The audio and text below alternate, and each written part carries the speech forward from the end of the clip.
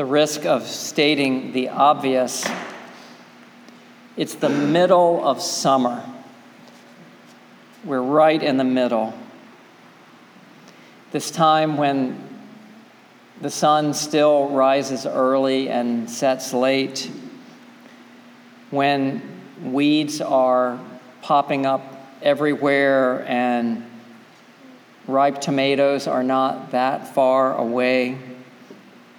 These days when we are surrounded by light and warmth, ample amounts of warmth.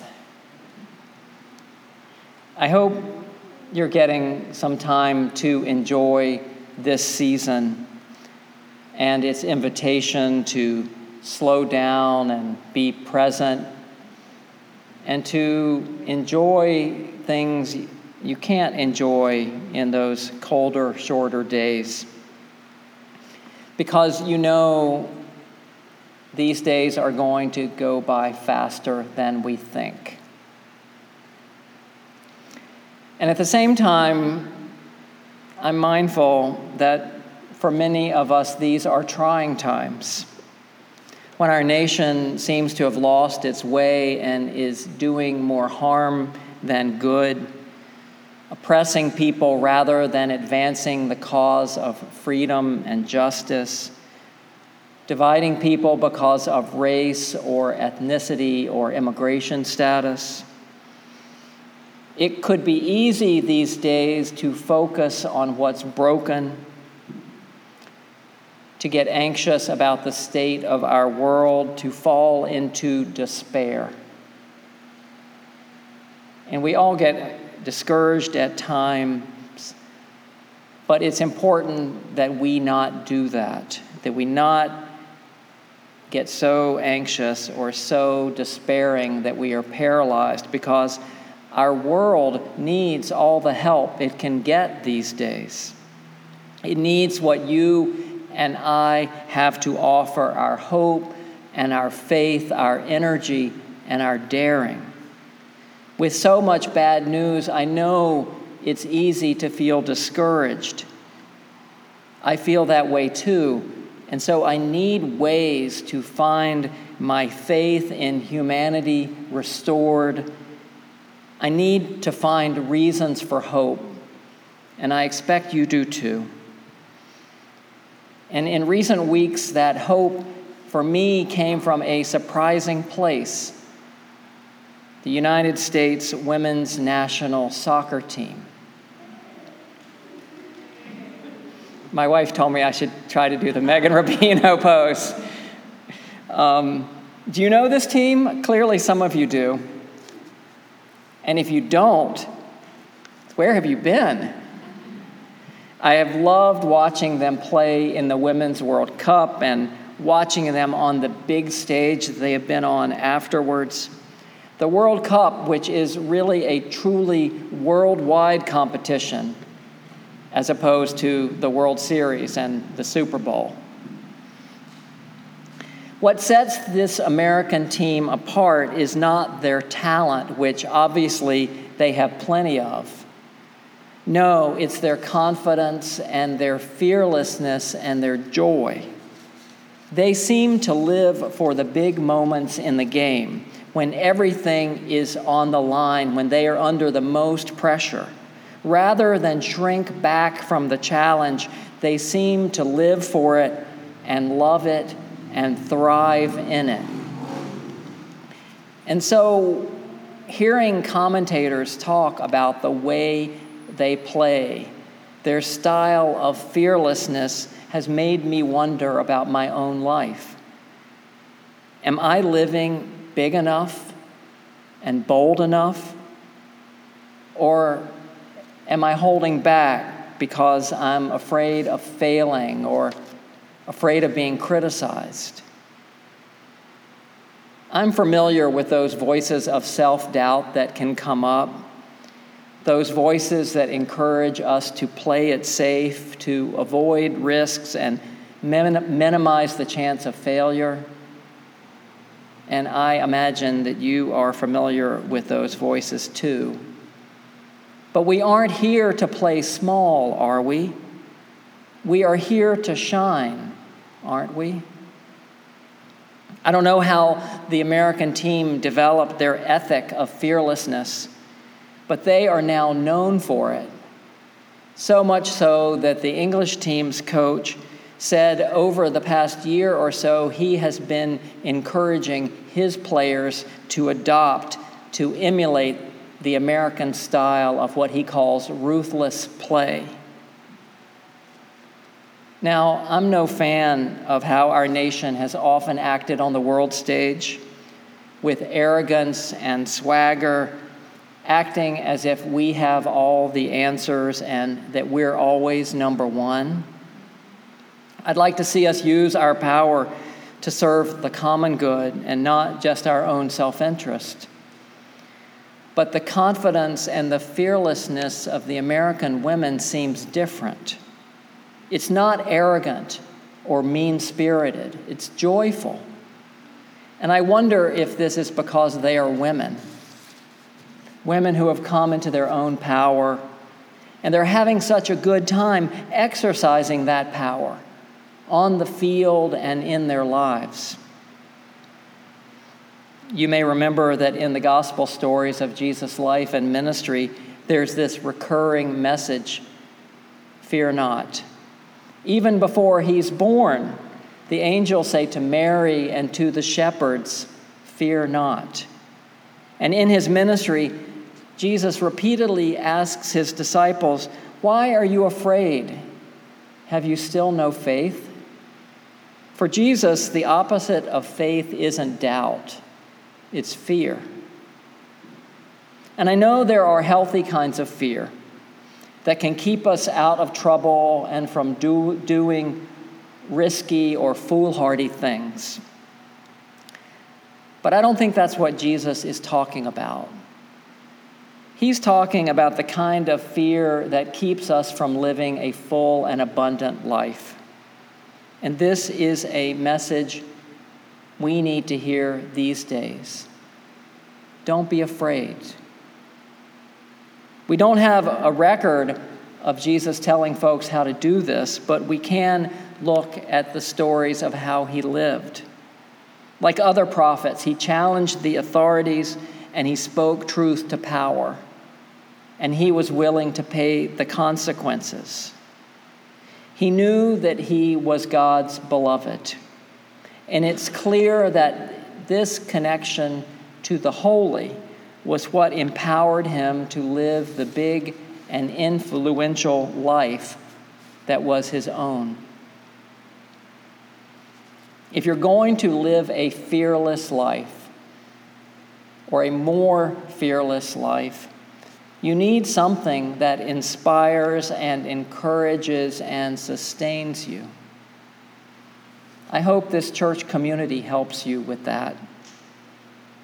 For the women of the U.S. national team, there seems to be this combination of individual effort and collective strength, where the whole becomes greater than the sum of the individual parts. There seems to be this spirit among these women, a collective camaraderie that holds them together and empowers them to play with joy and without fear. What if we as a church community were more like that? More sticking our necks out, more being bold, more joy. Team jerseys.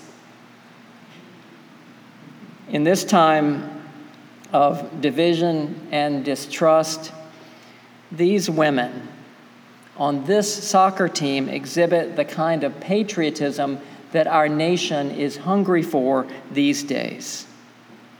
Writing about them in The New Yorker, Louisa Thomas had this to say: as a group, the members of the national team are brash, idealistic, outspoken, thoughtful, disciplined, aware of their power and willing to use it, confident and unapologetic. They have both inherited their claim to excellence and earned it. and they are unafraid to acknowledge their position. They are also, of course, women. Some of them are women of color. Some of them are gay. They are all underpaid and underappreciated. They see themselves as role models and revolutionaries, but they are also something more complicated to describe. They offer a new model on how to be an American citizen, one rooted at once in idealism and pragmatism. It wasn't enough to be morally good. The players also knew they had to win. By their existence and their conduct, they offer an alternative to the nationalism of men who claim a monopoly on the meaning of country and flag. Megan Rapinoe said before the final, "I think that I'm particularly and uniquely and very deeply American." If we want to talk about the ideals that we stand for, all the songs and the anthem and sort of what we were founded on, I think I'm extremely American. And Louisa Thomas concludes, and she's right. She is. This morning we heard Reverend Robert Fulghum's story about a little girl who doesn't fit into the regular categories. I have to imagine that some, if not many, women athletes were once like that little girl, feeling that they didn't fit in. Perhaps they were told at times they were too athletic or too good, not girly enough. Maybe they were told, don't outshine the boys. To get to where they are, I have to imagine that some of them did what that little girl Fulghum describes did. She knew her category, mermaid, and was not about to leave the game or go over and stand against the wall where the loser would stand. She intended to participate wherever mermaids fit into the scheme of things without giving up dignity or identity. Well, where do the mermaids stand? Robert Fulghum asks. All the mermaids, all those who are different, who do not fit the norm, who do not accept the available boxes and pigeonholes. Answer that question and you can build a school, a nation, or a kingdom on it. This is the question our nation is struggling with these days. How do we deal with difference? Do we fear it or do we embrace it? Do we try to perpetuate the existing order which has concentrated power and privilege in the hands of the few? Or do we make room for more and more people at the table? The U.S. women's national soccer team is, for me, a powerful and beautiful example of the promise of this country, of what we can be. These women remind me of words from Marianne Williamson that I put at the top of the order service today. We were born to make manifest the glory of God that is within us. It's not just in some of us, it is in everyone. And as we let our own light shine, we unconsciously give others permission to do the same. As we are liberated from our own fear, our presence automatically liberates others. These athletes challenge me to be less fearful and more joyful, to be bold and courageous, to use the power that I have and not be afraid to shine. What about you? What about you? And you probably know this, but I have to warn you. When you do this, when you stand up and when you speak out, when you live out your particular giftedness, doing this will threaten some people, right? And they will criticize you They'll say things like, "Who do you think you are?" Especially if you are someone who has been expected to know your place because of your race or gender or sexual orientation or lack of wealth or education. But this nation and this faith tradition are grounded in the belief that our diversity is a blessing and not a curse. We have not yet lived up to our ideals in this country. Not yet. And these days, the struggle is right here. Will we make room for all voices? Will we celebrate our diversity? Will we stop being threatened by what we don't yet understand? Will we stop being so damn afraid and instead make room for more joy? None of us can do everything, but each of us can do something. And one thing we can do is to live as fully and as boldly as we are able, to be as shiny as we can be.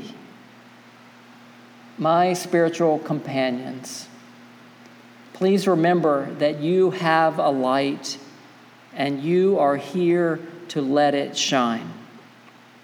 You have been given this gift. So let's take the field. Let's get out there and play with as much joy and as much courage as we can, with everything we've got. Amen.